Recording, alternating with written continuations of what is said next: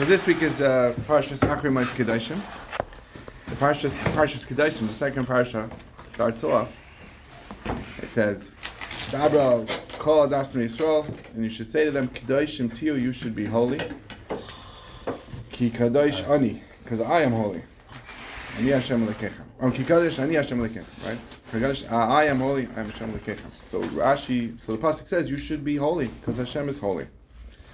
But if you look at the mitzvahs that are listed off in the parsha, many of them are benad lachavera, between one man and other people. How people interact with other people, right? So, whereas one would think that holiness doesn't necessarily have to do with interaction between people; it's more interaction between a connection between a person and Hashem. So let's try to get back to that point. One of the mitzvahs which are mentioned is which means you shouldn't curse a deaf person, and in front of a blind person you shouldn't put a stumbling block and so Rashi points out is not specifically an isser to a deaf person, you're not allowed to curse any person. Rashi points out, we'll discuss that a little bit in a minute, what the is referring to, says Rashi, but it's also not talking about a blind person as well. So why are these mitzvahs referred to in such a way, or these isurim, these lavin referred to in such a way where the other person wouldn't necessarily even be aware that the action was done to them? That's one. And the third point, later in the parsha, just a few psukim later, it says, "V'yahavta l'recha kamecha," and the Hashem. And even the Rishonim asked the question already, "V'yahavta l'recha kamecha," how could you love someone as much as you love yourself? It's almost an impossible thing to do. And the Rishonim and many other Mefarshim give answers to this question, but I'm going to throw my hat into the ring. So so just to start off, there is a famous vart from Reb Shimon Shkach. It's in the Hakdama to Sefer Shari Yosha, where he asks, "Kdoshim to you," pasuk Kdoshim to you. The Ramban says on Kdoshim to you that means that everybody there are certain things which you're allowed to do, certain things which you're not allowed to do. But even things which you are allowed to do, you could be what's called a naval b'rshus haTorah, which means you could be doing things which are technically correct, but are not in the spirit of the halacha, spirit of the Torah. That would be a naval b'rshus haTorah. A person could, this a very simplistic example. This person could overeat to the point of you need to eat. To things probably you could eat to a grotesque point, and that would be naval b'rshus haTorah. I'm not looking at anybody in particular. We are. That's novel. That's a very simplistic example. That's a novel b'rshus haTorah. So the question is like this. So Reb Shimon asks like this. The Medrash says, "Kedoshim tiyu," you should be holy, and the Medrash says, "Yachal kamayni," you would think as holy as Hashem. So the pasuk says, "No, ki kadosh ani Hashem Elokecha," not as holy as me, but you have to be holy. So Reb Shimon asks, if you learn like the Ramban that kedusha means to be a novel, not to be a novel b'rshus haTorah, he says that's something which is very difficult to apply to Hashem. To be novel b'rshus haTorah, it's a concept which is difficult to figure in. So what according to he says, if the Medrash says Yachal Kamayni, he says it would seem to be a question on the Ramban's pshat in Kedoshim Tiyu. The Medrash would seem to be going not according to the Ramban. However, Shimon says that in life, this is what Shimon's say, that in life, a person's life is supposed to be lived not just simply for himself. A person's life is supposed to be lived, and he says mukdash, made holy and working for other people. When you focus on yourself, when you live your life is not supposed to be focused simply on yourself. Your life is supposed to focus on what you can do, how you can live your life, and you can do positive things for other people. That's how Shimon says that a person's life is supposed to be directed and dedicated. So he says, that's pshat in the Medrash, and we'll get to the Medrash in a second, but that's pshat in the pasuk. The pasuk says, "Kedoshim tiyu," you should be holy, you should live your life dedicated to other people. He says, "Yachal kamayni," you would think to be like Hashem. We know Hashem's whole relationship with this world is nothing in it for him. It's simply Hashem's expression of wanting to do good for to do good for others, for the world, for people of the world. You would think that Hashem is completely selfless, as it were. But that's Yachal Kamaini, no. Ki Kadesh Ani, Hashem is completely selfless. A person has their own needs. A person has to sometimes live for themselves, and not for the other person. However, when a person lives for himself, if he's living for himself so that he could be a person who could continue to live, to help other people, so even that is really living for other people as well. That's what Rabbi Shimon explains. And he says, therefore, when a person is a novel b'shas HaTorah, what was his question? His question was, Kdashim to you would think to be like Hashem, so how does that work with the Ramban's pshat? So you say, because if a person is a novel b'shas HaTorah, means he's allowed to eat, but he's eating, again, using a simplistic example, but he's eating more than he really needs, just for complete luxury, just for complete maestros. So then that's not really something he's doing for somebody else. So therefore, that's how the novel b'shas HaTorah will work in this measure. Because if the Kedoshim to you means you should live a life which you're dedicated to others, so then something which is completely maestros is a contradiction to living that life for others.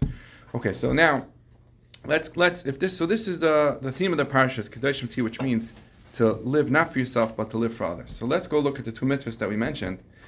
It says Leisakal Cherish with the two psukim. Sorry, not two mitzvahs. Leisakal Cherish with Lefnei Iver Leisitei Michshal. So Rashi says, what does Lefnei Iver Leisitei Michshal mean? Lefnei Iver Leisitei Michshal. Rashi says it means that although Rashi doesn't reference the Pshutei Shel Mikra, which means don't actually put a stumbling block in front of a blind person, don't trip somebody up. Rashi says it means that if somebody comes to you for advice and you misguide him for your own benefit, and you don't steal from him. He asks you, should I sell this or that? And you tell him to sell the things that benefits you and not him. So that's Lefnei Iver Leisitei Michshal, because he's blind in this issue, and don't put a stumbling block before him.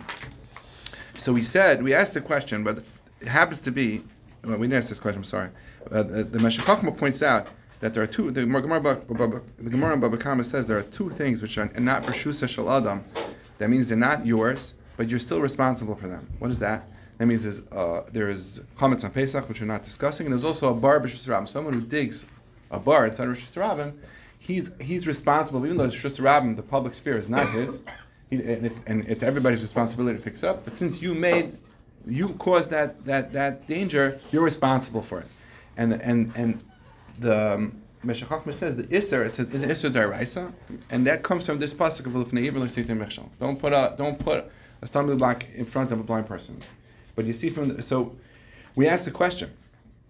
First, so we asked, how come these psukim are said in such a way where the person is not necessarily even aware of the thing which was done to him, right? Because even the way Rashi is saying, Lefnei Iver Leisitei Michshal is not even referring to a blind person. It's referring to someone who really knows what you did to him, doesn't realize that you tricked him, but he knows what you did to him. So why? And certainly a deaf person, it doesn't hear that you cursed him, but it's really not only a deaf person; it's anybody who's alive. So why is mitzvah referred to in this way? And the answer is the same reason, like we said. The Gemara in Baba Kama says that if a person digs a bar in Rosh Hashanah, he's obligated, he's responsible for it. What does that mean? He's responsible for it. It's not his. The answer is because your responsibility is not only for yourself. Your responsibility is for everybody, right? You dig a bar in Rosh Hashanah, it's not you, even though it's not yours, but you're still responsible for other people. And that's that. And the reason why these mitzvahs are referenced in this way, where the person doesn't even realize, is because, like Rav Shimon says, these are part of mitzvahs, are part of Kedoshim to you, which means you have to live a life where you're doing things for others, not for yourself. So the Isser of Leisakal Cherish means that it's for you. Your life is to be holy. You have to treat other people, even though they don't even realize. Leisakal Cherish, don't curse a Cherish, don't curse a deaf. He doesn't even know that you cursed him, but you still cannot curse him because it's you. Your responsibility is to him. If a blind person, don't put a stumbling block in front of a blind person. Don't dig a bar in B'Shus Rabim. It's not yours, but you're still responsible for everybody else, even though it's not yours. And then you could say, also, you can answer the question, why is it that how could you love somebody as much as yourself? Because if you understand that your whole life is really being lived to help others, not just yourself, that means your life itself is for others. So then you can love others, someone else like yourself, because your life and his life are intertwined in its own purpose. But the question on Rabbi Shimon is, how does Rabbi Shimon know that Kedoshim to you means you should live your life for other people? It doesn't say that in the pasuk. So I would just say, I heard once from Shlomo Freifeld say that there's words kedusha and there's cho. There's holy and there's mundane. So the word chol doesn't only mean mundane; it also means sand. So he said, how does the word sand and mundane come together? So he says, because sand, if you pick up sand at the beach, you'll see that all the kernels fall apart. Nothing stays together. They fall out of your hands. So, Kedusha means, holiness means that everything is connected. How's everything? Everything's connected to Hashem. The entire existence in the universe, his words were the cosmos, everything that exists is connected to Hashem. There's an underlying connection to everything that exists. That's what Kedusha is. So Cho, which is mundane, which shows things are disconnected. So if you understand Kedusha means that everything is connected through Hashem, so we can understand how when Pasuk says to you, Kedoshim to you, you should be holy, means that you should be worried about somebody else. You should live your life as if you're connected to everybody else, because that's what Kedusha is. Kedusha is that underlying connection, that connection to Hashem. That's Kedusha. But you should be holy, as you should feel connected to Hashem so much that everything else that's connected to Hashem should also be your responsibility, and you should be worried about them.